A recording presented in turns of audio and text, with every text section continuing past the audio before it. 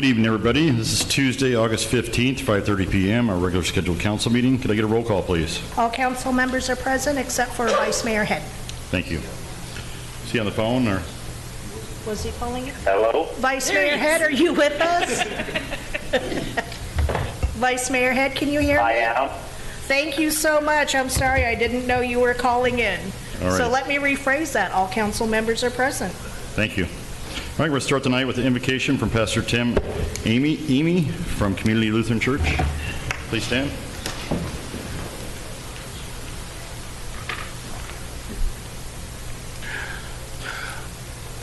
Let us pray. O God, our Creator and Lord of all nations, to you belongs all power and authority. Grant unto this city council the wisdom to govern with justice and mercy, that all people may live in peace and harmony without fear or threat. We ask that you help them lead our community, to open our hearts, to provide homes for the homeless, food for the hungry, rest and protection for the weary, relief for the addicted, welcome to those who are visiting, and compassion for the needs of all. We ask this in your most holy and gracious name. Amen. Please join me in the pledge of allegiance to our flag. I pledge allegiance to the flag of the United States of America and to the republic for which it stands, one nation, under God, indivisible, with liberty and justice for all. Please be seated. All right, call the public. If you're speaking as an individual, you have 3 minutes. If you're speaking as a group, you have 5 minutes. You must let us know you're speaking as a group. And Stephen, go ahead and start. Good afternoon, Stephen Lee, speaking for Voices for Freedom, Bullhead City. This Saturday, we'll hold our August meeting at 6 p.m. at Casa Serrano in Fort Mojave. And in my opinion, we need to unite around the truth as a community, no matter how ugly that may prove to be. I believe we're experiencing the biggest threat to our freedom and way of life in Bullhead City and Mojave County locally and at the state level, equal to what the deep state is doing to Donald Trump. Especially if you disagree, I urge you to do research, as the information is not readily available and hard to find the truth through the lawfare and censorship I see within a minority of the local GOP. I have from reputable sources that the GOP had an election and elected Misty Devaney, the new GOP director. Jeannie Kinch and a minority did not want Misty as director, as their candidate, Barbara Houston, lost. Immediately, they had Misty served with a workplace harassment order, then changed the locks and closed the GOP office. This is lawfare. It is not how things are done in a democratic republic. It exists here in our midst. It's not the first time with the same people pulling the strings and selecting leaders, in my view. It exists, it persists. I think we need to end this practice, since we basically live in a one-party town, especially to all those in the GOP, to all demand grassroots transparency, not top-down leadership. If you want voter support and consent of the governed, I urge you to allow public debates as opposed to gag orders and secrecy, and that goes to the entire GOP. I really think that things need to be aired publicly. With that said, a reminder, our Voices for Freedom meeting, if anyone wants to use that as a forum, will be at Casa Serrano this Saturday at 6 p.m. Also, if anyone still needs tickets, I'm sure it's sold out by now. I still have a few tickets left for Clay Clark's Reawaken America tour. If anybody has tickets, they're not using that have been given to them, please let me know. If anyone else wants tickets, please let me know so that I can balance out the tickets. And I thank you very much for your time and attention. I hope you guys pay important attention to this very, very important issue. And regardless of how you think any individual might be affected personally, this affects us all. This is about our freedom and our way of life. Thank you. Anyone else?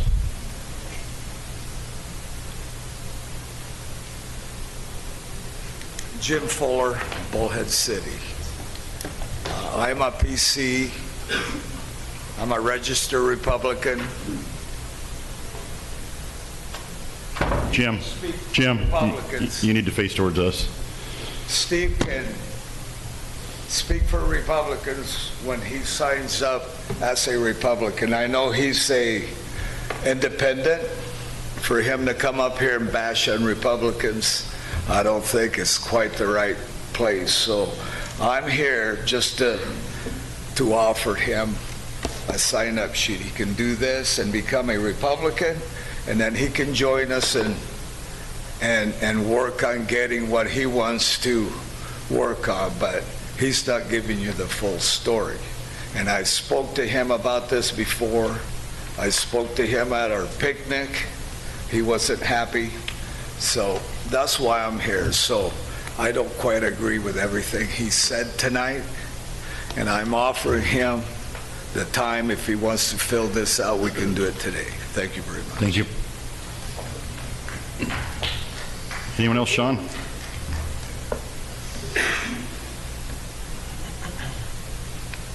Good evening, Council. Edna, Sean, Bullhead City. I'm speaking on behalf of Arizona Veteran Canine. I don't know if I'll need the full 5 minutes, so you can keep it at 3.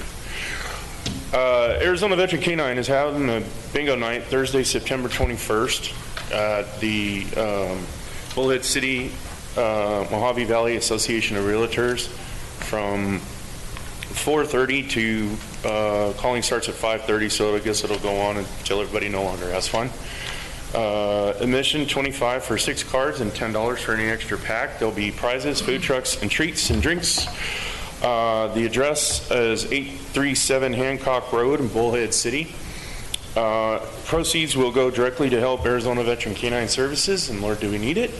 If anybody has any questions or needs any additional information, they can either reach us at azvetcanine.com. They can also call the Bullhead City Mojave Valley Association of Realtors at 928-758-4808.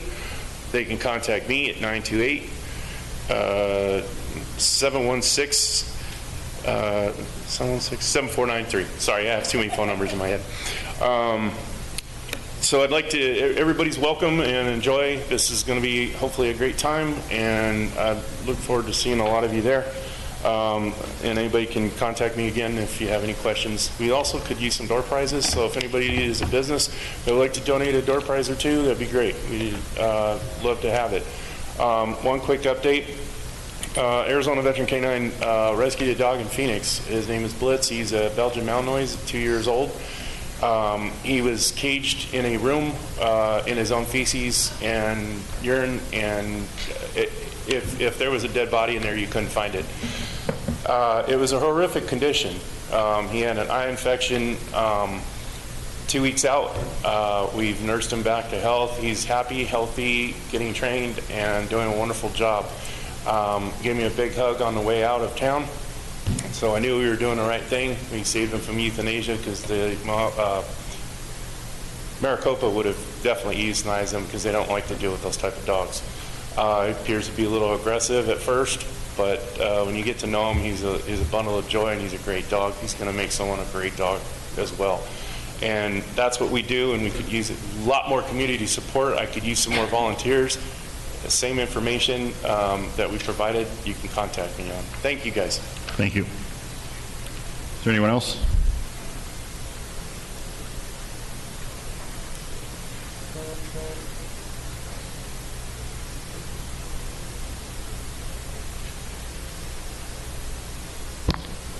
Scotty from Bullhead.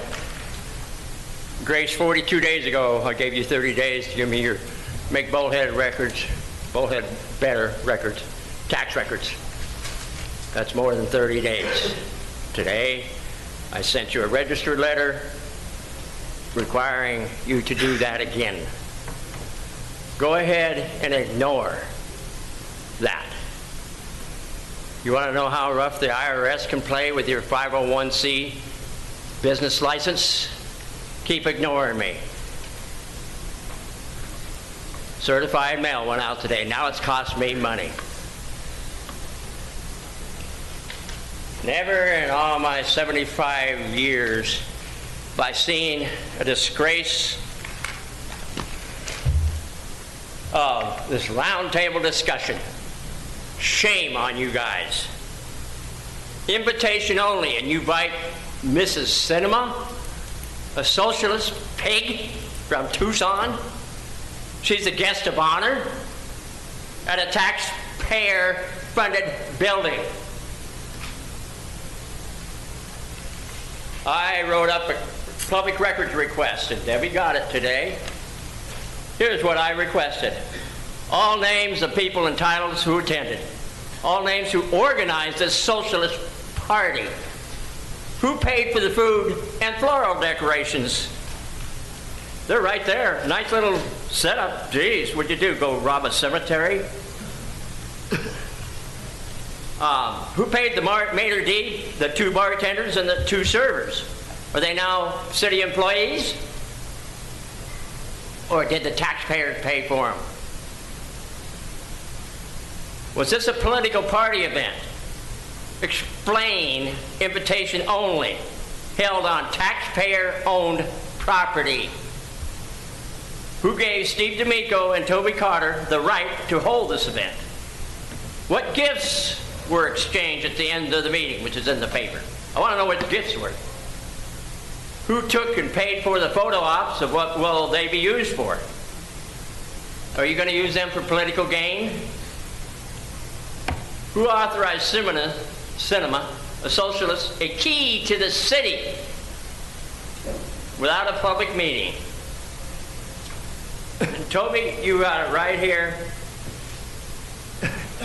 Was in the paper. The bell will always remain open and accessible to all members of the public. That's a quote. What's invitation only mean? Paid for by the tax. I'm pissed. That's my swear word for the night. You got some explaining to do, Ricky. Anyone else?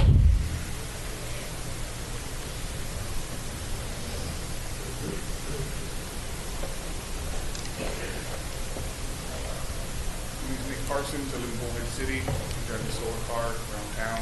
Please. It's hot. If you guys see me out there, don't pull the phones out and take pictures at a 4-way stop. I'm baking in there and you're sort of blocking me in. Or when you're driving down the road and you're making traffic happen, please don't pull the phone out and start taking pictures and videoing a solar car driving down the road. Yes, the principle works. It's been going on here in Bullhead 2-3 years. It's going on a long time now, so please stop with the traffic and the blocking me in. It's hot, guys. Something needs to be said about Bullhead that's sort of missed. It's our affordability, right? To be able to buy a house still for $100,000 and raise your kids and still go to school, or don't have the best schools, don't have the best restaurants, don't have the best everything. We're working on that, right? We're working on that. So the affordability of our town as we keep moving forward, we have to keep that in mind when the Californians come here and we can't stop them from refinancing the houses and doing the same things they did in Orange County, driving the houses from $100,000 to $1 million, same damn land. So we have to keep this in mind, representatives, we really do. So how do we do that? Because when I moved here, I had a $800 mortgage and I couldn't rent the house out for $400. So there is a reason why our town is affordability. So as we pursue new industries, as I said, technology, green, I drive a solar car out there, self-sustainability, the charging stations that could actually not be tied to the grid, or we actually have to pay a company to come here. We could build these things from the ground up. And if you haven't noticed, Maui just had a fire. If there's a hurricane always going on, these things that I'm talking about building, they're portable. You could actually take it to FEMA and start getting those unlimited price tags that I'm hearing on the news that FEMA's. Unlimited price. No price matters to them right now if you could get Maui some power and water. These are things that I'm working on building on. Right out there, you've been driving, seeing for years. I hope I've challenged some of my representatives to actually go out there and try to see what this technology is. As I said, my grandfather was administrator in Huntsville, Rocket City, Space and Rocket Center. So these are just things that I follow. There's always been a debate about space programs, about whether it's feasible on the earthly problem. We have world problems now. Space programs, these things that I'm talking about, you're solving water, you're solving food, you're solving homelessness. These 3D printers they're going to be using on the moon, they're using in Phoenix for the homeless camps right now. I'm running out of time, so like I said, I could keep going on and on about space programs because I was raised around it. You guys have a great day. Think about the new technologies and what we could be doing on our BLM land. Have a great day. Thank you. Is there anyone else?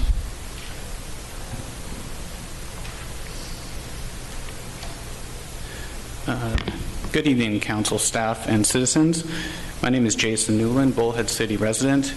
I'm speaking this evening to let everyone know about a free drive-through food distribution taking place this Saturday, August 19th at 590 Hancock Road in Bullhead City. If you're interested in volunteering, please show up Friday from 3 p.m. to 7 p.m. to help with bagging and boxing of food. Also, volunteers, please show up Saturday at 6 a.m.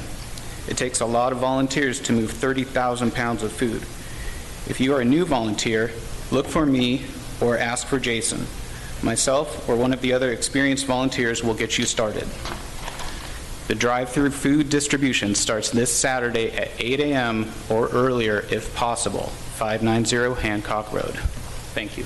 Thank you. Eva?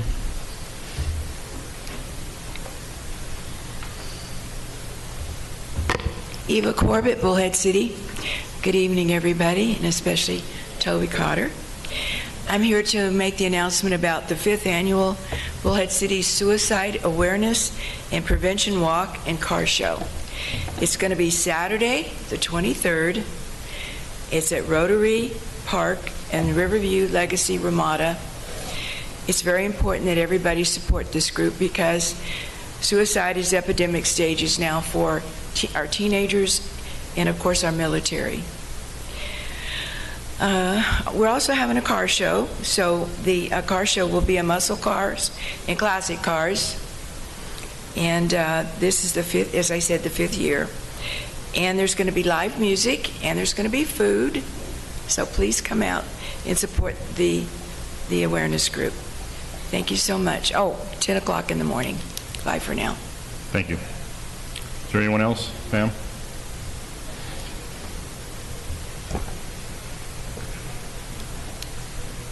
Good afternoon, Mayor, Council, staff.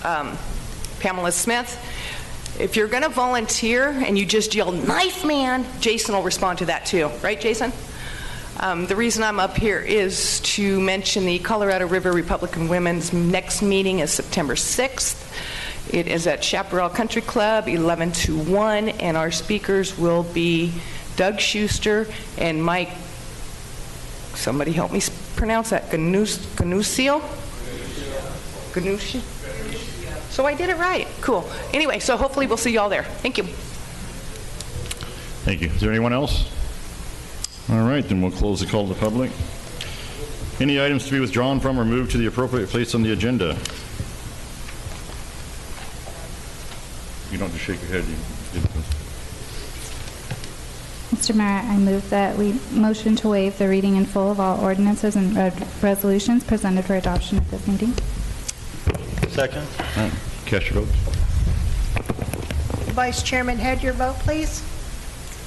I'm sorry, Vice Mayor Head, your vote, please. Are you with us, Vice Mayor? It appears that we lost. Yes. Thank you. 7 in favor of the motion. Motion carries. Okay, manager's report. Good evening, Mayor D'Amico, council members.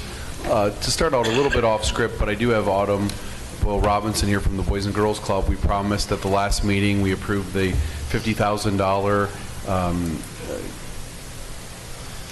it's not a donation, the contribution to the Boys and Girls Club for their after-school and at-risk children. So Autumn is here to give us a brief presentation this evening. So Autumn, if you wouldn't mind coming up to the podium, and she's going to give us sort of an annual update. Haven't seen Autumn in a minute, and she's here to talk to you and the community. Good evening, everyone. Thank you so much for having me, and thank you again for supporting the local kids with your $50,000 contribution to the Boys and Girls Clubs of the Colorado River. I'm pretty sure everybody here knows, but just in case, the Boys and Girls Clubs of the Colorado River, we provide youth development programs for kids ages 5 to 18. And we do that during after-school programs. And then, of course, here on Fridays, there's no school, so we do full-day Fridays as well. And then during the summer, we do a summer day camp, which is 5 days a week, 10.5 hours a day. If you average out the cost of our program fees, we charge a whopping 40 cents per hour per child. So as you can imagine, the costs of actually running that program are heavily subsidized by our community, by grants, by our thrift stores, and by contributions such as yours. So we just want to say thank you for allowing us to be able to offer a very, very affordable service. And even with it being 40 cents an hour, there are still families who cannot afford the programs. So in this last year, we've provided over $70,000 in scholarships to families who still needed more assistance to make sure that they had a safe place for their kids. So one of the questions we get asked a lot is, how do we ensure that the money that Bullhead provides stays in Bullhead? I'll just give you a quick answer to that as far as speaking to the summer program. The Bullhead Club is our largest club by far. Bullhead Club averages 200 kids per day in the summer. And with a staff of 20, you do that quick math, we are well over $100,000 just in paying for the youth development professionals that are taking care of the kids. In addition to that, we serve 2 meals per day and provide them activities for mind, body, and soul, not including in addition to field trips to provide them enrichment and activities and exploration beyond the walls of the club. So the Bullhead Club is the largest portion of our budget, and without a doubt, 100% of the Bullhead funds stay in Bullhead City, just providing for the youth development professionals. So, and with that, again, just want to say thank you, and we made you just a quick little kid art because kid art is our jam, and it just says thank you for lifting us up. So, Mayor, would you like to? Any questions? Sure. The mayor will accept that if you don't mind. Sure. Anybody have any questions? If you don't mind, how many people do you have enrolled in your programs? In just Bullhead? Yes. Okay, so in Bullhead, it fluctuates. So on our summer programs, we average 200 a day, but we will typically enroll about 300, 350, because some of them want to come for a week, some of them want to come for the full 8 weeks. During our school year, we average seeing about 700, and again, that just fluctuates per season. During like winter break, spring break, and that sort of thing, we get a whole different batch of kids because some parents have to work, some of them don't, so we just kind of fluctuate from there. And then through summer or through our sports programs, we get another 200 to 300 kids that are all different. Okay, and how many county-wise? How many county-wise? Yes. I'll take out Laughlin. So in Fort Mojave, we averaged about 100 a day over the summer. And then this is our first time having our own clubhouse in Fort Mojave. So we're averaging right around 80 a day during the school year. Thank you very much. Thank you so much. Autumn, could you just explain, so you have that many kids in the summer. This last summer, we were able to start the recreation summer program. Could you explain how you explained to me before the meeting how those kind of complemented one another? Sure, absolutely. I think our program is the summer day camp, which is enrichment for the kids, but it's also very much a service for the families. It's so that those families who have to work or don't have a safe place for their kids to go, as you know, we have a lot of children who are being raised by grandparents, great-grandparents, uncles, aunts.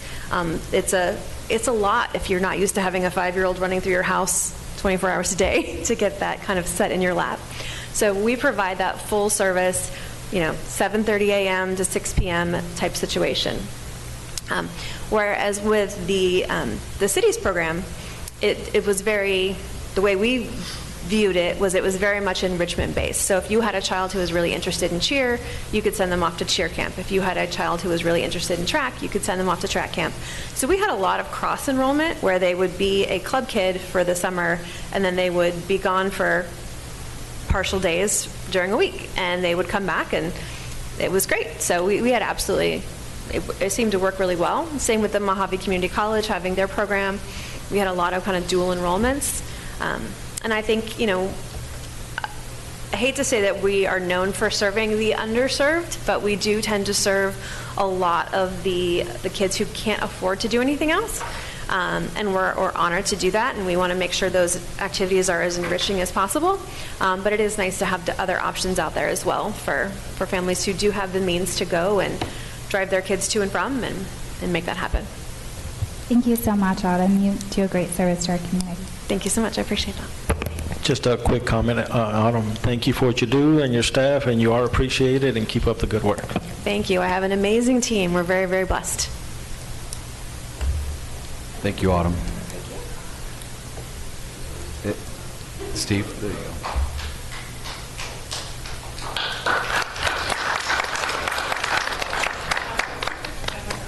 Thank you, Autumn. Next up on my report, Travis Pruitt, Assistant City Manager, is going to give the council and community an update on our Metropolitan Planning Organization and what that means for all of us involved in that process. We are a growing community, and Travis will explain what an MPO is all about. Good evening, Mr. Mayor, members of the council, and ladies and gentlemen of the public. As City Manager Cotter mentioned, I'll do a brief update on our Metropolitan Planning Organization. The council may remember we did a general update or review of this about a month or so ago. But just for the public's edification, anyone who may not be familiar with an MPO, what it is it's a planning group that's set forth by federal mandate. So once we reach a certain population level, the government says, okay, you should set up this planning group that focuses surely on transit planning. So we're talking about bus roads, things like that. Anything related to transit is what they focus on. So we are at that point where we have to set up this planning group, but it'll be a good thing for the city because now you start to look at your community in a way and its transit needs in a long-term way and putting together planning that looks forward. So with that being said, I'll give a general update on where we're at. So initially, going back to when this first started, one of the first things we did is we reached out to ADOT and got a general briefing, had them come in with their team. It was about a staff of 10, 15 people that just went through the whole process and explained everything to us and what a MPO entails. So it was kind of the first step getting into this. And then after that, one of the things we found out is our partners down in Lake Havasu, they actually have an MPO, and they've had it in existence for a period of time. So we reached out to them, got a general update on how they handled things, and worked with them to get a sense of how it's been going for them.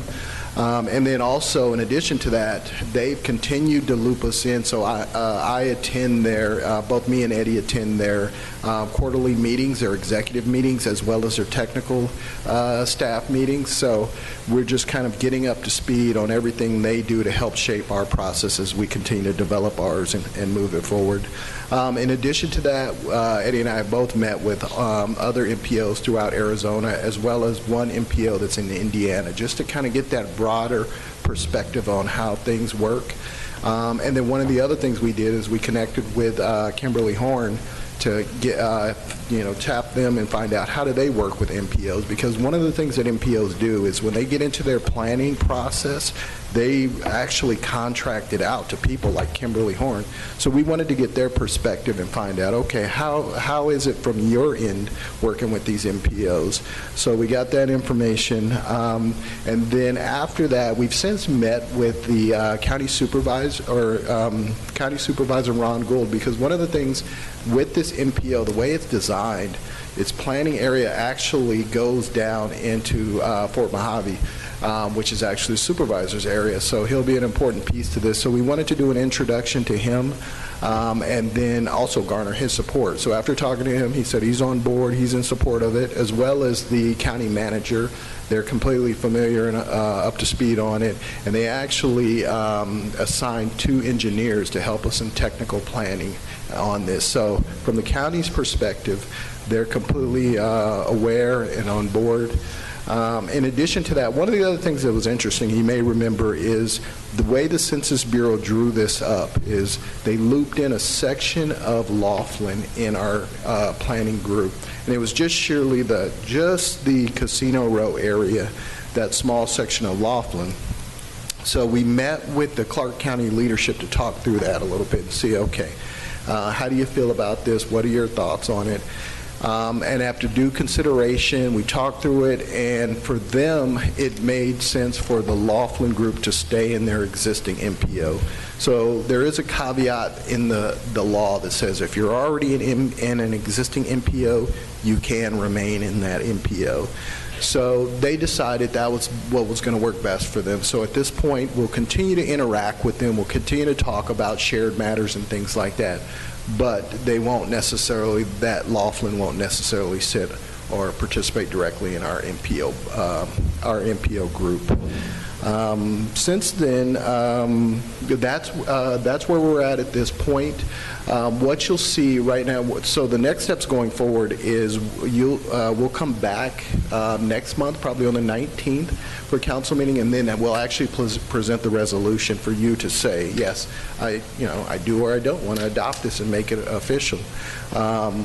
But at that point, you'll see all the documents. You'll see our official planning area, where this MPO is going to be responsible for, what the planning will be. We can ask some additional questions. We'll have ADOT staff available to answer any questions related to the federal funding that comes down. And then also you'll see the layout of the boards, because there will be 2 boards that kind of drive this organization, this MPO. One will be an executive board, so it'll be elected members on that board, of course, people from Bullhead City as well as the county. So you'll see a complete layout of the board. And then also there will be a technical board that kind of focuses on actually the planning aspects. So people like our public works folks and things like that. So those are the items that you'll see at the when we present the resolution to you next month. But in the short term, it's moving along just as it would be expected. No hiccups at this point. And then we'll present the resolution next month and see what you think of it. And that is it for updates. I stand for any questions you may have. Thank you. I think when we get the presentation would be the best time for the questions, because everything's going to be presented to us. We don't need to get ahead of ourselves. So. Okay. Thank you, Travis. We do have one other announcement related to that. I think Travis was allowing me to present that to the council. So we have had discussions with the Fort Mojave Indian Tribe, and Chairman Williams has agreed that they would enter into our MPO. That's very significant for us in our relationship with the Fort Mojave Indian Tribe. When Travis and I took a look at extending the MPO, the planning organization south of the city limits, it's a checkerboard of Mojave County, Fort Mojave Indian Tribe, and it's checkered all the way down to the river. And so as you look at that expansive area, including Chairman Williams and the Fort Mojave Indian Tribe, only makes sense. And so we look forward to having that further discussion with you all as we look at setting up the executive board and inviting Chairman Williams to sit on that board. Thank you. Thank you, Travis. Thanks, Travis. Thank you. A couple other brief things. Just wanted to, the council's very aware, the Bullhead Bell is now open. We have a little video that our TV4 crew put together, if they could play that. That is the former Celebration boat that was donated to the city by Bria and Trevor Ciudini, and we've had a couple celebrations there with them. There's the ribbon cutting that was held on August 4th. We had a great turnout in the heat. As you all know, this was about an approximate $800,000 donation to the city. Of course, we had some costs in setting it up and building the deck and refurbishing the facility, turning it into what I believe is one of the most enjoyable, and will be for decades to come, one of the most enjoyable places for people to enjoy their park and their river. There are 2 decks, primarily one on the river that seats over 100 people, and then a secondary deck, the boat itself, and then the second level of the boat, which you can see right there, where people are standing on the top of the boat for photos, for that photo op. So it was mentioned at Call to the Public that I said it'd be open every day. It will be open every day from 11 to 7. It will never be closed to the public, just like it wasn't last week when the senator was here. There were access to all parts of that facility for the public when they came.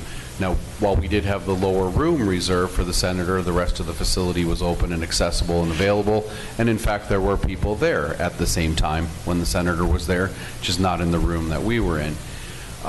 It's going to be a great amenity for our community. There's food, there's drinks, and of course, we like to say a lot of family fun will happen there at the Bell over the many, many years to come. Again, we've thanked Bria and Trevor for their donation. There's a plaque out in front of the boat thanking them for their donation, and we had a great ceremony when we opened the Bell to thank them for their donation. And we invite everyone to come out, not just now, maybe it's a little too hot, but as we get into the fall, winter, spring, I can promise you it'll be a very hot spot where you can come. You don't have to buy anything. You can just come and enjoy your Colorado River. And then last on my report, I thought we might have to address the criticism, but it's already on my report, so we can just talk about it now. So we did have an official visit from Senator Kyrsten Sinema, like we've had in the many years that I've been your city manager. In the past, John McCain has come on numerous occasions, Senator Kyle, Senator Flake. It was an official Senate visit. They call the shots. They determine who shows up, who gets invited, where it's held. Not Mayor D'Amico, not myself. They asked for a venue. We had a perfect little venue to hold a meeting. It was by invitation only. They asked for some input from the mayor on who the 10 people or so that should be invited. It was basically your local school board, or excuse me, your school superintendents, the mayor and vice mayor, and some other local dignitaries, and we're happy to talk about that at any time. There was some minor dollars spent on food and flowers. There was definitely nothing underhanded about a senator's visit. I can tell you that I've been involved in senator visits. For example, with former Mayor Haycom, we hosted Senator McCain to a private invite-only party at the chamber for 150 people. Senator Flake once flew into the airport at an official visit where there were about 5 people in the airport conference room. It's been all shapes and sizes, and when a senator comes to town, you definitely want to meet and thank them. In this particular case, Senator Sinema was a principal advocate to get us $2 million of federal funding for a new well. We advocated, the mayor advocated pretty much the whole meeting for more money, for more grants. I think the paper depicted that very well. Other people were there talking about some of their local issues. Again, the city has nothing to hide. There were numerous reporters that were also invited. They reported on it very well. And anytime there's an official Senate visit, we will always do the right thing and host the senator, no matter what their party affiliation may be. They are a senator. They're working for us in D.C. Whether you agree or disagree with them, we're going to advocate for them. I think the mayor mentioned at the meeting that is the only senator in the city's history that actually has gotten us federal appropriations. Whether you agree or disagree with any of those positions, we could use the money, we could use the grants, and that's why we apply for them. And we were appreciative of the senator's visit and of the money that she gave to us in the recent appropriations, and asked for about $300 million more for a new water system, and about $30 million more for the parkway. And we'll continue to advocate for the residents of our city. Despite what the criticisms may be, it hasn't changed in the 13 years I've been your city manager. When a senator asks for a visit, we will take it. that concludes my report. And could I just add to that, 300 million sounds like a pipe dream, but there is actually, we do have a very good chance of getting that. And with that, we would spend that money for a brand new water filtration system for our town where everybody could finally have clean drinking water, get rid of all our salt water systems and not put salt water into the river. But keep your fingers crossed. All righty. Mayor and council members' reports on current events. Anybody have anything? Mr. Mayor, just real quick, I want to remind everybody about Oktoberfest next month. It's coming around on the 30th. It's going to be from 10 a.m. to 8 p.m. It's free to the public, and they're still looking for food vendors and non-food vendors. And save the date. It's coming up shortly. Anyone else? I want to make a comment about Sunday's Mojave Valley News article about the TB and the tuberculosis in Diamondback. And I read that article numerous times, 5 times actually, just to make sure I wasn't missing anything. And what really rubbed me wrong about the article is anybody that's 101 journalism for dummies is who, what, when, and where. Who, what, when, where, and why.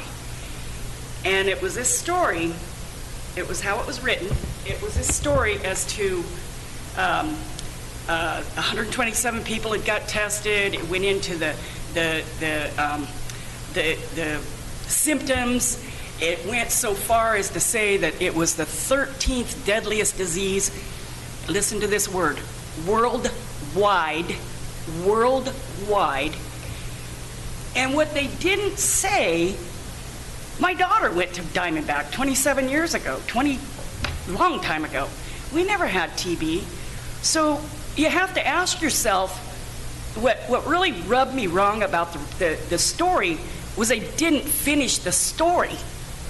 I believe, I do not have proof, but I believe, because the only thing I could think is what has changed since that time when my daughter was in school at Diamondback is the border. Nobody's saying the border. The border is open. They are coming from everywhere. Everywhere. You're not going to see it on the mainstream media. So what I'm trying to say is the article rubbed me wrong because it was a scare tactic, but it did not even address the problem, and the problem is the border. And all I want to say is for everybody not to get all scared and everything and start masking up again, because apparently when they were doing the testing up there at the school, none of them were masked. Now, if you were really concerned, wouldn't you protect yourself? That's all I have to say. Anyone else? All right. Consent agenda. Are there any items to be withdrawn from the consent agenda? If not, I'll take a motion. Mr. Mayor, I have a few comments regarding these 2 items on the consent agenda. The first one is dealing with the Houston-Galveston Area Council Purchasing Program. Questions I have are relatively short and sweet. These purchasing agreements, I understand what they're for the economy and efficiency, et cetera. The contract is for 2 years. My question is there any cost for us to become a member? Are there any fees, or are there any fees for the service that we would get from them? Councilmember, no fees. It's just for convenience. Another agency has bid out a plethora of things, including a future item on our agenda. And so there are no purchasing agreements that tie us in, make us buy anything. We can exit at our will.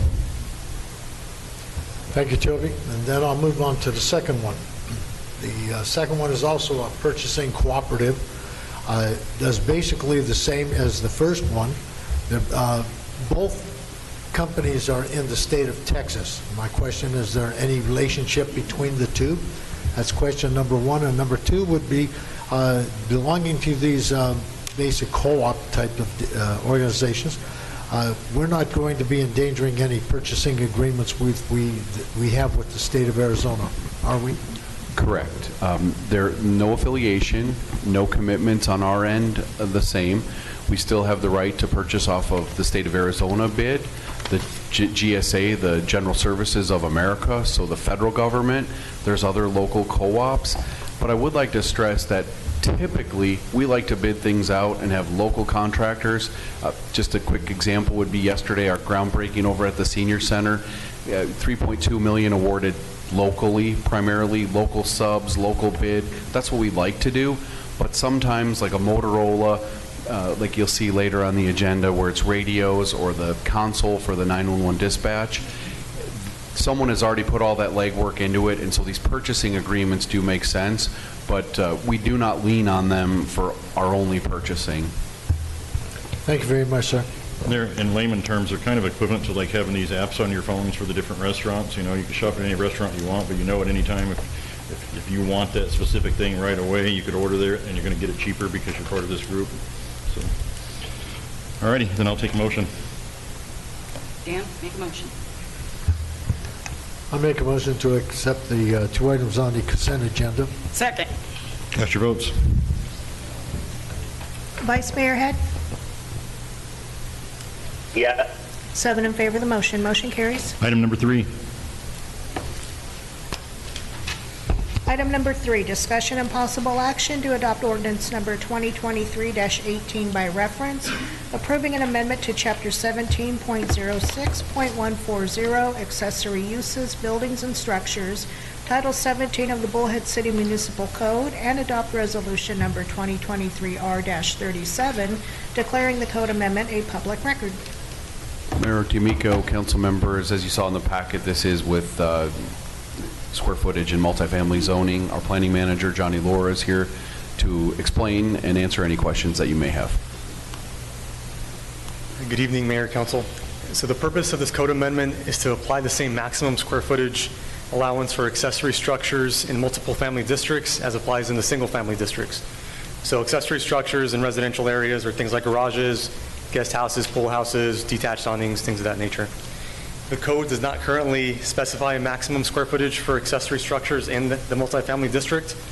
So this amendment would cap the maximum accessory square footage at 50% more than the living space. So as an example, if you had 1,000 square foot of living space, you could have 1,500 square feet of accessory space. The Planning and Zoning Commission did recommend approval on a 6-to-1 vote, and I stand for any questions. Thank you. Anyone have any questions, comments? Thank you, Johnny.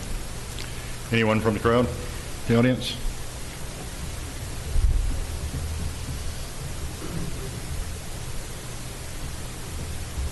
Johnny, just a quick question. Does that only apply to new construction? Steve, you have to address the council. Oh, sorry. Does that apply only to new construction? Yeah, Johnny can answer it, but Okay, yeah, we're definitely not. If you have a multifamily, you're grandfathered in out there. So. Right, yeah, if there's one that already has an excess of that, they're grandfathered in, but if they're not already in excess, they'd be subject to the new rules. Anyone else have any questions? All right, then I'll entertain a motion. Mr. Mayor, I move to approve item 3 as read. Second. Cast your votes. Vice Mayor Head? Yes. 7 in favor of the motion. Motion carries. Item number 4.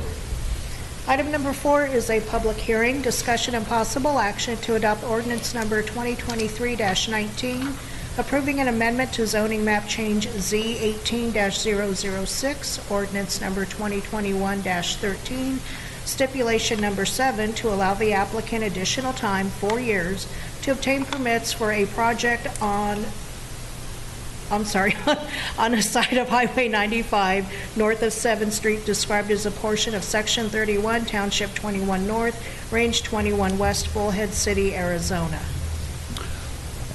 Mayor D'Amico, council members, the applicant's representative, Mr. Anderson, is here. I can make this a fairly simple conversation. In fact, Mayor D'Amico was invited to one of our meetings. We are working with a different developer on the development of this parcel.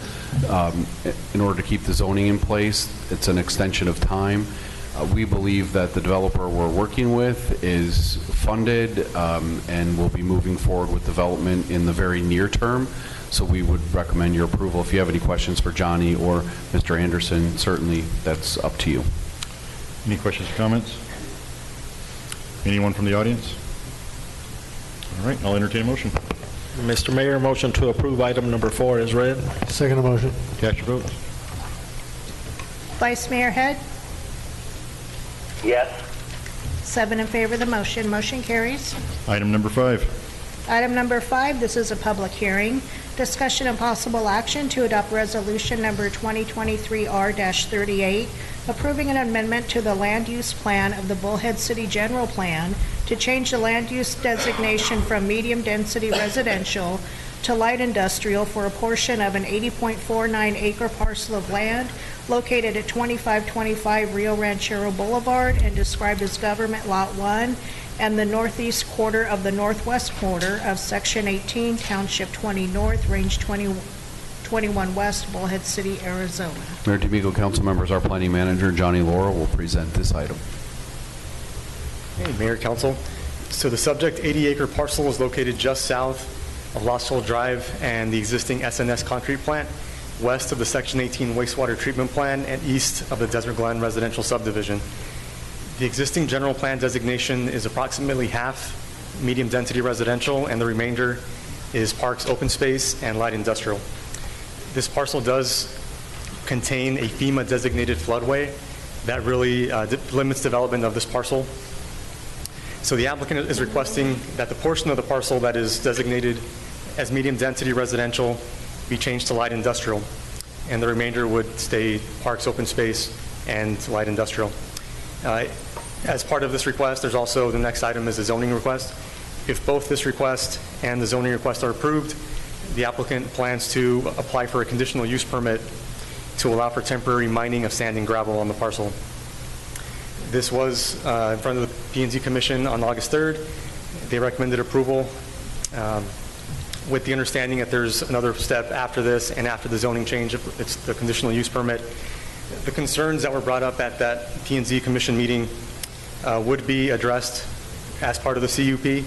Those are things like noise, which the applicant could speak to. I think they have some systems in place that would limit noise and alarms of the equipment that would be on site. Lighting, this would not require lighting because operations would take place only during the day. They will have to address dust control. They will have to address a mining plan that they have an engineer that will develop this plan to make sure that they're in compliance with all the guidelines, state, local codes. Applicant is here. I stand for any questions that you may have. Thank you. Does anyone have any questions? Mr. Ayler, question I have is, number one, or my concern is, any amount of dust or noise from the 18-wheel trucks that might be going in and out, and also will you be having to put any type of another access road over the property to get the sand and gravel out? So the portion I'll answer will be, they do have access off of Lost Hills Drive. As is required of any grading project, they have to have dust control. They've got to have water trucks out there to spray down the area where they're excavating to address that. But that, like I said, that's true of any construction project, any grading project. And if Mr. Ayler wants to answer the rest of the question, I'll defer to him.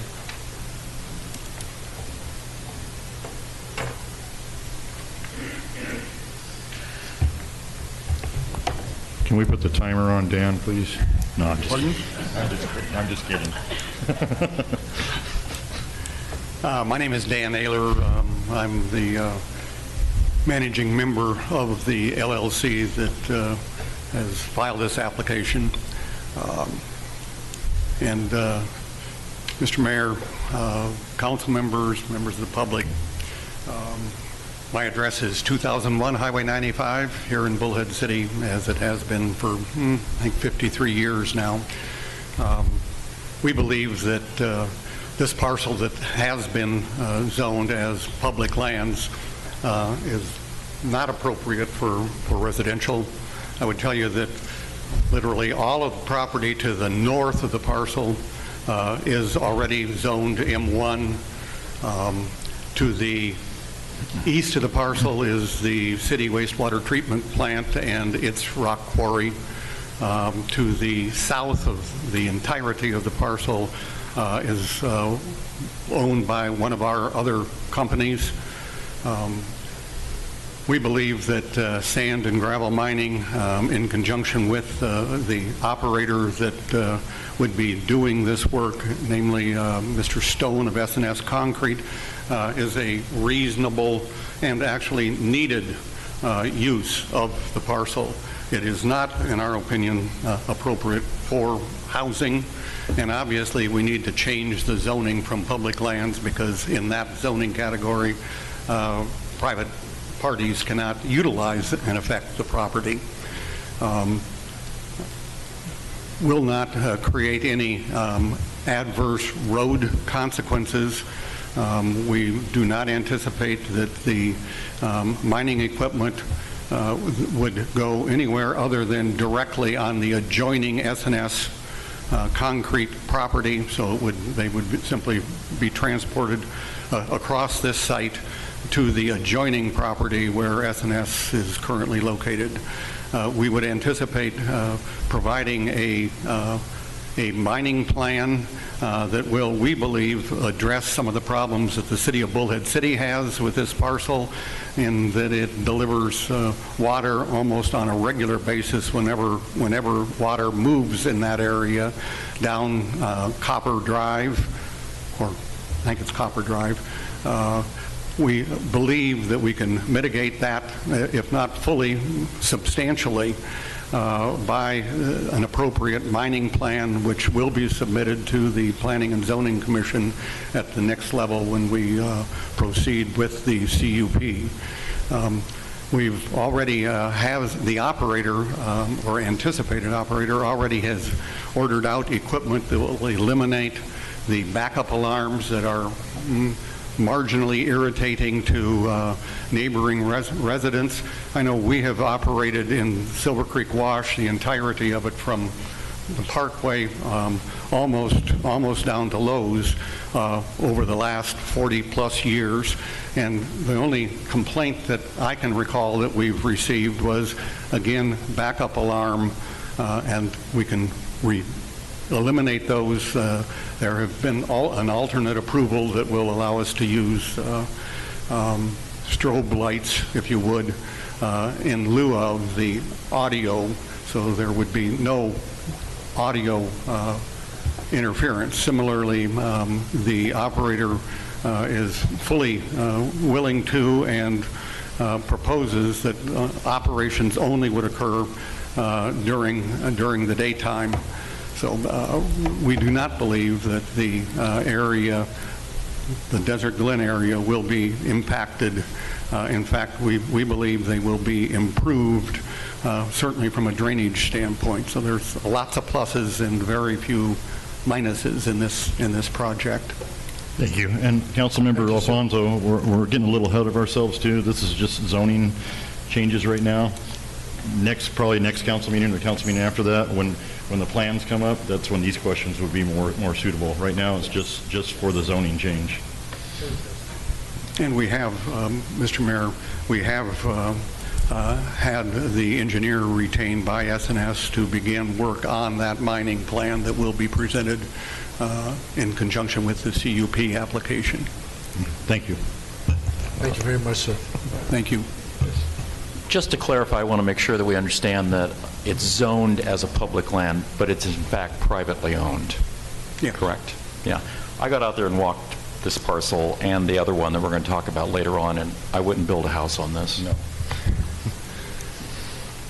Nor do I think anyone else would if they could avoid it. No. But thank you very much. Thank you. Mr. Mayor, maybe I could provide some remarks that are kind of clarifying here. What you have 4 actions going on here with 2 pieces of property. And what we have are minor general plan amendments and zoning amendments. 2 separate things. Your general plan map is basically kind of like your constitution, I guess you would say, for general land planning purposes within the city. The general plan just provides guidance for general types of development. So there's kind of a footprint or an outline of what you want your community to be. General plans do not confer zoning. They do not. And so what you have here first is a minor plan amendment, which just means it only involves a certain amount of acreage. If it's a major amendment, it involves a little more hearing process involved to it. So you have a minor general plan amendment. Then after this, on this very same parcel, you'll have a zoning change request. On the third parcel, on the third item, you will have a minor general plan amendment for that parcel and a zoning request for that parcel. So we're only talking about plan amendments and zoning.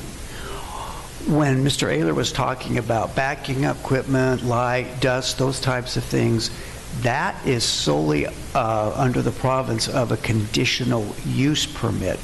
And so you can for the zoning that's proposed for you tonight, mining operations are authorized as a right. But as far as some of the specific iterations of for like a gravel pit, those are subject to a conditional use permit, which is solely the province of your Planning and Zoning Commission. So if these are approved tonight, these general plan and zoning amendments, the next step would be for them to apply for a conditional use permit, which comes before your Planning and Zoning Commission. However, it stops there. If the Planning and Zoning Commission puts stipulations on, basically on kind of the day-to-day operation details or specifics of how things are done, then that does not come to you. And so if you want some clarifying information on what the operator or landlord's intent is, this would be the time to at least ask those questions, although keeping in mind that those questions don't control the zoning conferral or the change of the general plan. I hope that helps a little bit. Any questions about the process we're involved with? And Mayor, may I recommend also that certainly the City Council has a lot of say in what ends up in a negotiated conditional use permit through me. And so if there's concerns that you have, the first item, you're just talking about the map, right? That's all it is. The next one is just the zoning. But if you're concerned about lights, if you're concerned about noise, dust, all those things, let me know. And we'll make sure that Johnny and Billy include that in a conditional use permit so that when it's in front of the Planning and Zoning Commission that your concerns are addressed. If you talk to the neighbors and they have those same concerns, we'll make sure that they're brought up and that, when those operations are taking place, they're not affecting anyone in those neighborhoods. And, we have some authority on conditional use permits to revoke them and make sure that they're being enforced. And that's what Johnny and Billy would be doing in their jobs. So I agree with Garn. While we're principally looking at maps and zoning right now, and it's really not the time to talk about dust. If those are your concerns, let me know. Anyone else have any questions, concerns? Anyone from the audience? All right, then I'll entertain a motion. Mr. Mayor, motion to approve item number 5 is read. Second motion. Cast your votes. Vice Mayor Head? Yes. 7 in favor of the motion. Motion carries. Item number 6.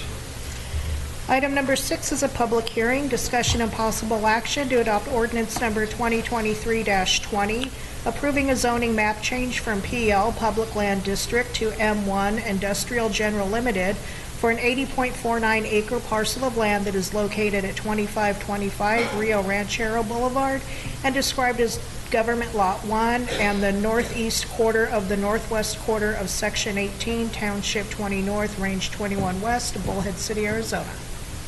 Mayor D'Amico, council members, I think we've covered this item and the next ones well, but this is in fact that zoning change on that parcel of land that's in your packet showing up as page 11, along with all the descriptions of the adjoining lands in that area.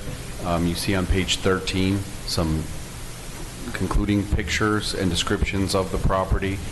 Certainly Johnny, Garn, myself, Billy are happy to answer any questions, and as you know on this item as well, the applicant is here. Any questions or comments from anyone? Toby, what is the Prop 207 waiver that it speaks of in here? Johnny, would you like to? So every zoning action requires this waiver to be completed, basically saying that the request is being made by the applicant and that they are waiving any claim to future a diminishing of value of the property based on the zoning action that's taken. So it's basically saying, yes, that they're making this request. This is not the city, doing it without their consent. So if there is if the value of the property is diminished, it's on the owner, not on the city. Any other questions? Anyone from the audience? All right, I'll entertain a motion. Mr. Mayor, motion to approve item number 6 as read. Second. Cast your votes. Vice Mayor Head? Yes. 7 in favor of the motion. Motion carries. Item number 7. Item number 7, this is a public hearing. Discussion and possible action to adopt resolution number 2023-R-39, approving an amendment to the land use plan of the Bullhead City General Plan to change the land use designation from medium-density residential to light industrial for a portion of a 78.49-acre parcel of land located at 1805 Bullhead Parkway and described as the north half of the southeast quarter of Section 18, Township 20 North, Range 21 West, Bullhead City, Arizona. Mayor D'Amico, council members, just for the records and the minutes, this is a plan amendment, so if it would be appropriate, our planning manager will briefly explain this item as well. Mayor, council, so this parcel is actually southeast of the one that we just talked about. This one is along Bullhead Parkway. It's just north of the CMEX plant, south of the wastewater treatment plant. There are no adjacent residential uses. The rest of it is basically the same. The designation existing is mainly medium-density residential, but there's parks open space where the floodway traverses the property as well as the light industrial. So same requesting that this entire parcel have the general plan designation of light industrial along with the parks open space to remain there. Thank you. Any questions, comments? Anyone from the audience?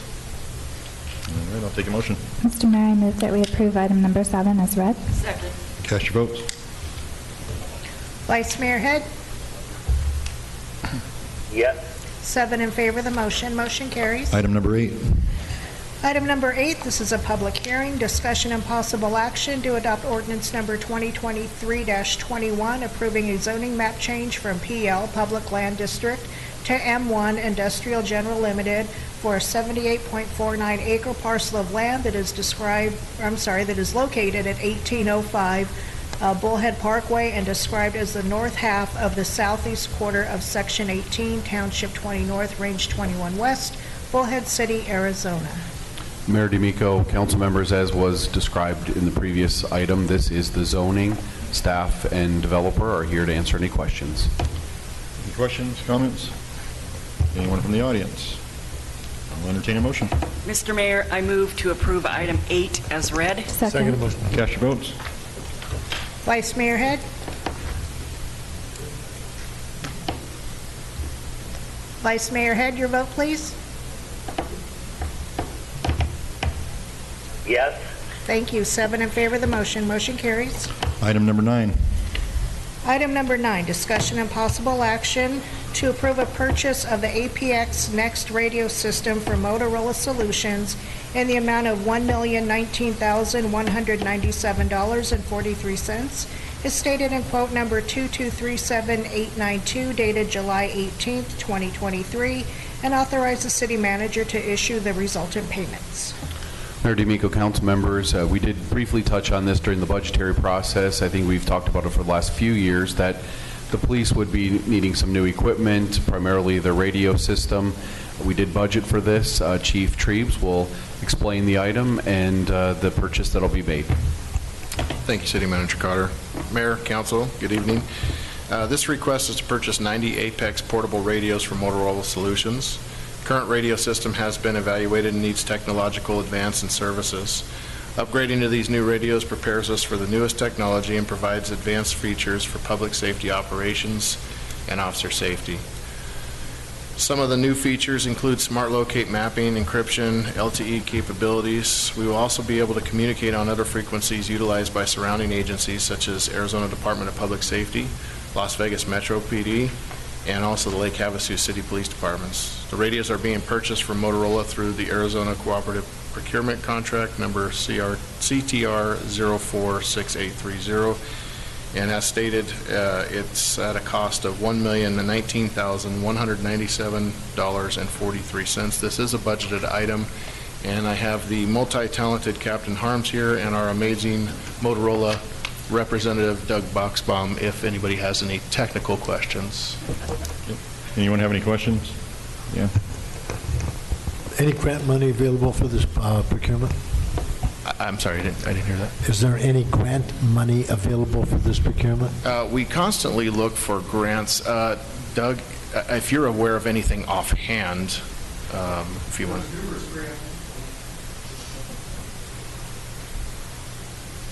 Numerous grants are available, but again, it's a matter of applying for them, and either you do or don't get the grant money. But at present, we haven't applied for anything right at this present time, but we know that this budget has been moving forward. Thank you very much.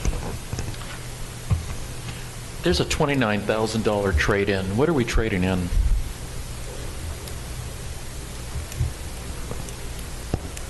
Good evening. I'll take that one. So currently we're on what I call our third generation radios. Since we've started, the radio's lifespan is about 7 to 10 years as industry standard.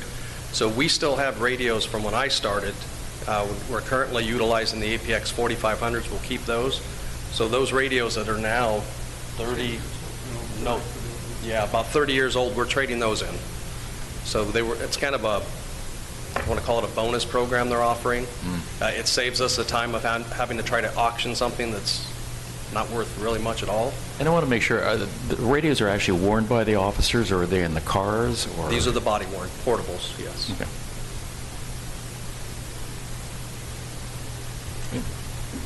And Mayor, as we talked about during the budgetary process, for the safety of our officers and the safety of all the people that they support on a daily basis, this radio system is primary to their job, right? They need to communicate, and when they go into a building and can't communicate, that's a problem for all of us.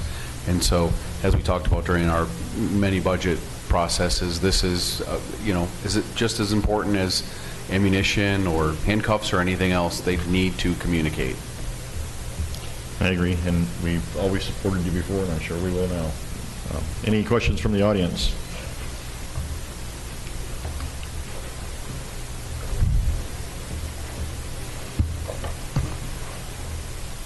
Good evening, Sean Bullhead City. I just have a couple of questions. One, you mentioned encryption, so it's no longer going to be traceable by scanners, but through the encryption? Yes, on those particular channels, yes. Okay. Two, I guess it's almost $11,000 a unit. Are they going to be insured? Because, as we all know, law enforcement is really rough on equipment. If something happens to these radios, are they insured for repair or replacement? Well, there's warranties and stuff like that. Doug, if you have anything further to add to the warranties and stuff. There has, within this purchase is a 5-year warranty, replacement warranty of anything defective materials or workmanship. 5 years. I'm sorry. I was more referring to like somebody drops it, breaks it during a scuffle or something like that, damaged or normal. Yes, we do have the fully comprehensive coverage on that. So if things like that do happen, I will tell you this is the most durable radio Motorola has ever produced, and we are very proud of the durability of this particular product.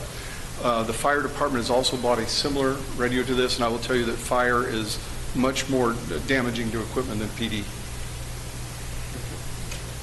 Thank you. That answered my question. Thank you.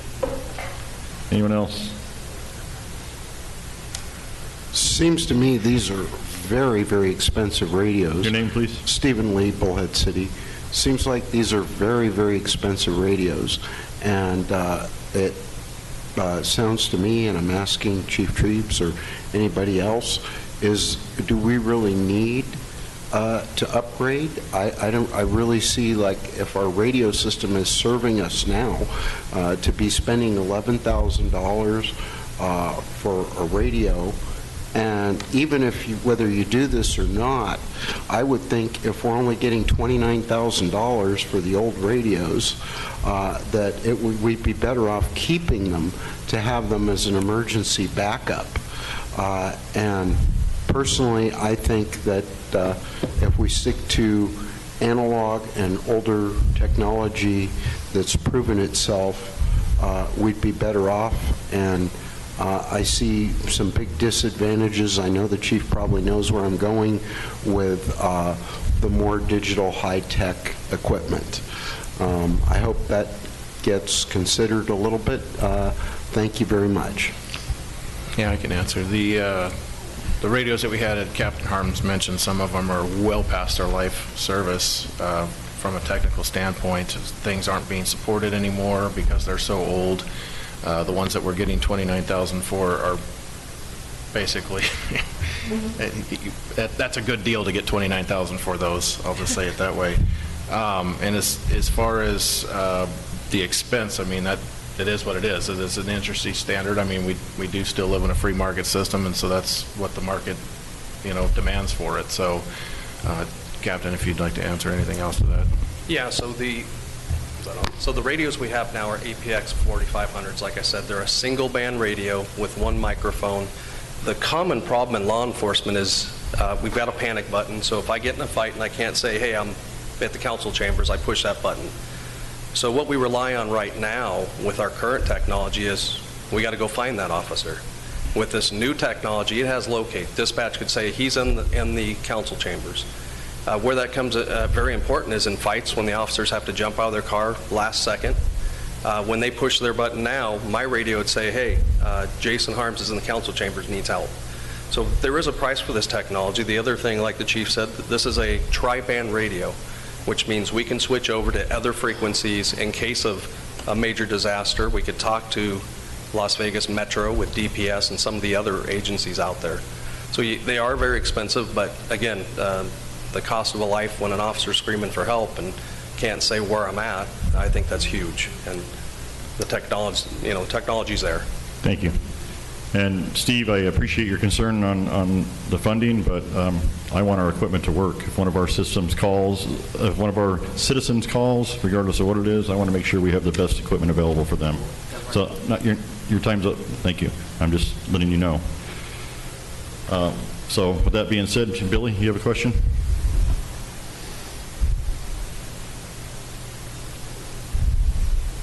Billy Pershing, Bullhead City.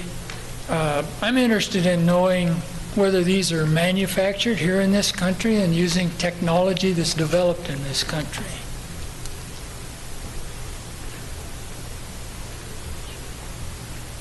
Motorola is based in Chicago, Illinois. We are a U.S.-based company. The vast majority of everything that we do is based and manufactured here in the United States. A lot of the accessory equipment is manufactured offshore, but the majority of the radio equipment itself is manufactured in the United States. Is there any knowledge as to how much of this technology is done in China? Well, as you might be aware, with the federal laws right now, there is no interaction that can be done with China on this type of technology. Matter of fact, Motorola is in a major lawsuit right now with a major Chinese manufacturing company that's trying to steal our technology. Thank you. Thank you. Good. Any other questions? All right, then I'll take a motion. Mr. Mayor, I want to reiterate just what you said. If our police aren't safe, they can't protect us. So I motion to approve item 9 as read. Second. Cast your votes. Vice Mayor Head, your vote, please. Yes. 7 in favor of the motion. Motion carries. Item number 10. Item number 10, discussion and possible action to approve an agreement with Russ Bassett for the purchase of the replacement 911 Center Dispatch Control Console in the amount of $203,884.03 and authorize the city manager to execute the agreement, issue resultant payments, and take all actions for successful implementation of the new console. Mayor D'Amico, council members, in your packet is the quote for the dispatch console modernization project. We did speak about that during the budget process. This is a budgeted item. Your colleague, Vice Mayor Head, was talking to me about this when he was affiliated with the police department. So was the the gentleman who followed him, Mr. Williamson, and then also Chief Treves. This is needed. It's been asked for. We were waiting for the right time to bring it forward for council approval. We've not really updated or upgraded our 911 center for many years. We're trying to make it more modern, more convenient, and more conducive to the great job they do. Chief can talk about the number of calls and what this equipment will do, but we definitely are due for some upgrades and investments in our 911 center. Keep in mind that we also handle all the calls for Bullhead Fire and some of the other local fire agencies as well, and of course the major calls from our police department, all of the calls that come in on 911. Chief Treves. Thank you, City Manager Cotter. This request is to purchase the equipment and setup necessary for the replacement of the 911 Center's dispatching control console at a cost of $203,884.03.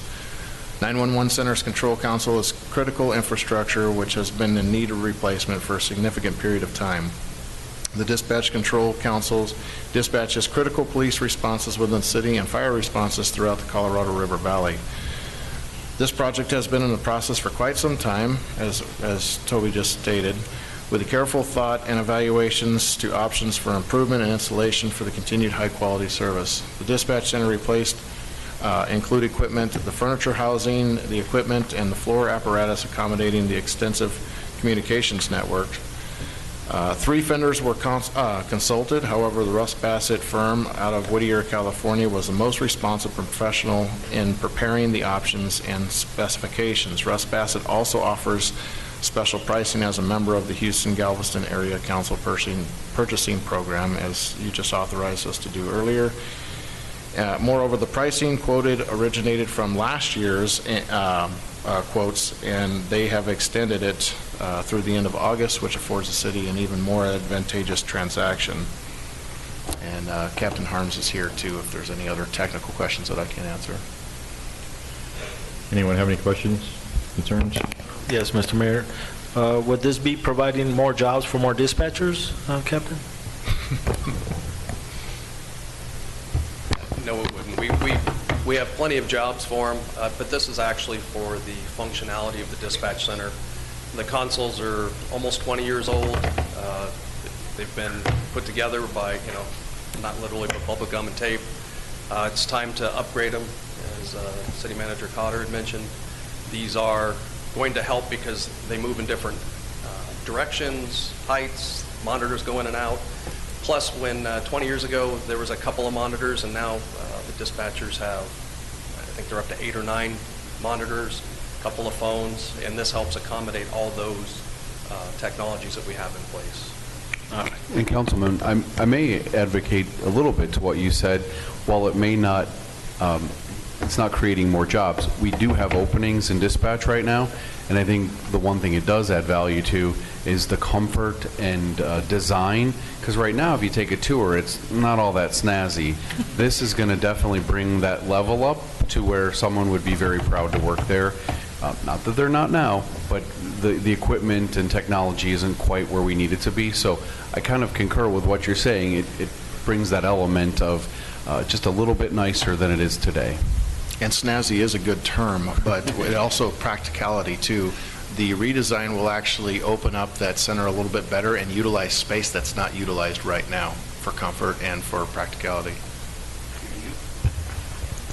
Mine's basically a comment. I've been up there, and I see the conditions they work under. This is going to be a morale builder, especially for those that are working the, well, I don't want to say 24-hour shift because it seems like they do. But whenever we need somebody, and you need them now, those are the people you have to go to. And I personally want to thank all of them for the type of job they do. They do one heck of a job, and they get very little credit for the job they do. Thank you. Anyone else? Anyone from the audience? Gary?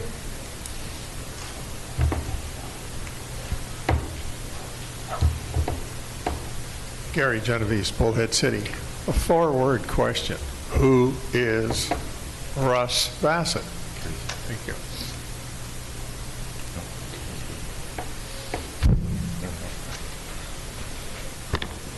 Well, Russ Basso is Russ Basso is the company that came out and spent the time with us to do the CAD design. do the investment of time for this design. They're also, in their packet, they've got other PSAPs that they've designed and for functionality and operation. So. And it's, Mayor, and it's not a person, it's a company. And in the packet on page 7, it says a little bit about them, and you can find them at Russ Bassett, which is BASSETT.com. And they say they're a made in America, made in the USA company based in Whittier, California. There probably was a Russ Bassett at some time that who changed the name of the company. Yes. Stephen Lee, just wanted to get some clarification. Is the system that you guys want to approve, I heard Captain Harms mention that this was the fastest company at responding, that kind of thing. But have we compared the cost value to what we'd be getting from the other two companies that bid, and what were the other two bids? Yeah, the big problem is that the other two companies were almost non-responsive, and Russ Bassett came in and they were responsive. They came out here, they did the whole design, they spent a lot of time out here. They've got a lot of experience in the industry. That was the issue, really, Stephen, is that that once the other two companies knew that Russ Bassett was on it, they were almost non-responsive. I mean, did you get any other bids? To my knowledge, Captain Harms, I don't think we actually even received a bid. Is that correct? Yeah. But you did give them the time to respond and a deadline? Okay. And then the next question with that is, does this give any improvements? I'm not sure what the problem was, but I know our 911 call center has gone down. I'm not sure if that was the lines or the actual equipment there. And does this take care of any of that to prevent that from happening in the future?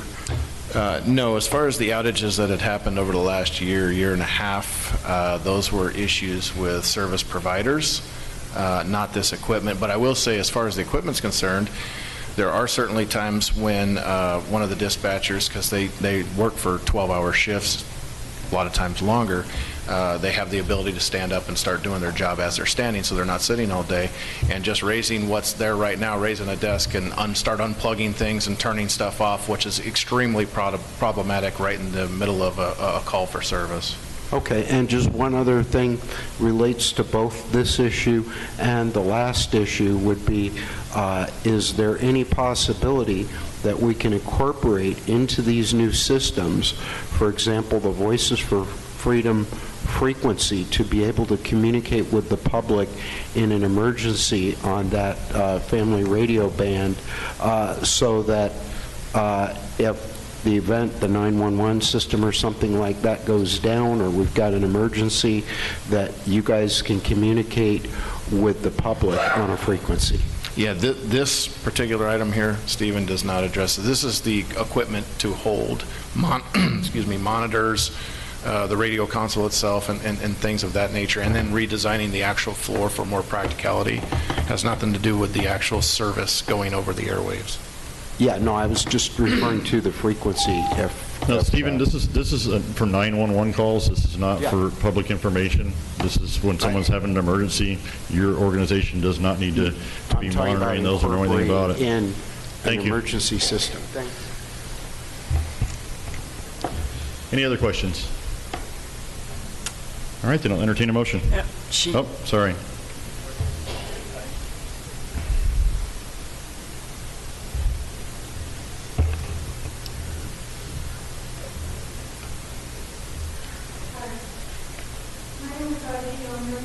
My name is Ivy Yeomans, and I have a question. Already? Okay. No. How many dispatch employees do we have right now? We're currently slotted for 16 full-time dispatchers and 6 part-time. Oh, okay. Do you think that if is there any additional money for the budget of hiring more dispatch workers? Or could we add that to the budget, maybe? Yes, we actually have positions open right now, but right now we're just we're voting on the equipment right now. Oh, okay. All righty, thank you. Okay, thank you. Is there anyone else? All right, then I'll entertain a motion. Mr. Mayor, I would like to make a comment and a motion. So we're very blessed to live in Bullhead City because we are very safe. And I actually posted this on Facebook because I couldn't believe it, but in Oakland, California, their city council has defunded the police so badly that the police are actually it's ridiculous, informing the residents to buy blowhorns to help them alert their neighbors of danger. So when we're talking about the costs here, we are very lucky. And I see you snickering back there, but we are very lucky here, very lucky. And so I agree that we should support all the police things that we've done and operate like we ought to. Thank you. And I'd like to make a motion. Sorry. Motion. And I'd like to make a motion for item 10. Second motion. All right, cast your votes. Vice Mayor Head? Aye. 7 in favor of the motion. Motion carries. All right, that concludes our meeting. Thank you.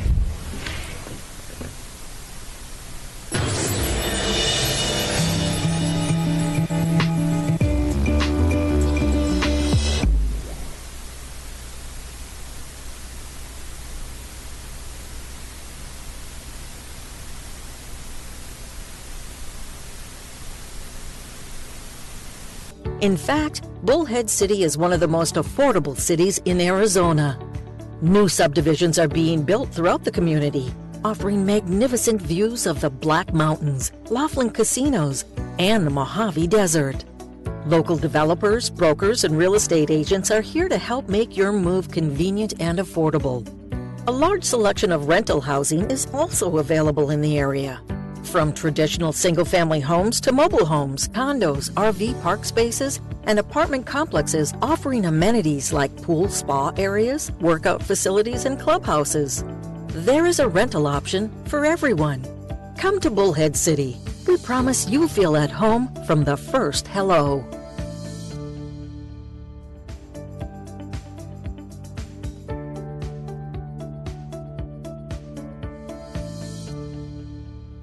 In Bullhead City is like being on vacation all year long with 365 days of warm desert sunshine. We are an outdoor lover's paradise with parks and playgrounds, municipal swimming pool, fields, and many other organized sports facilities.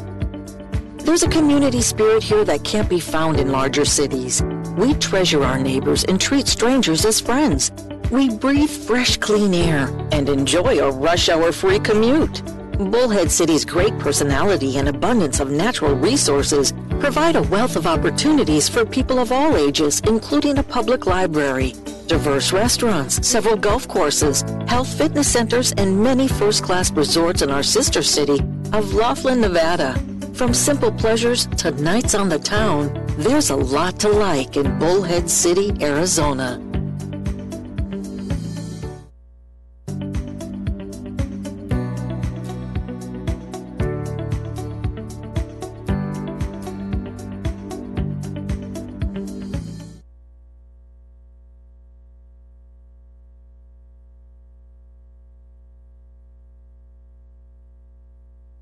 Per city ordinance, all operators of rented personal watercraft, PWCs, are required to wear wristbands, signifying they have watched and understand the safety video in its entirety, and they have signed the Consumer Protection Form attesting to that fact. Failure to wear the wristband, watch this video, or sign the Consumer Protection Form prior to operating a rented PWC may result in fines or other penalties.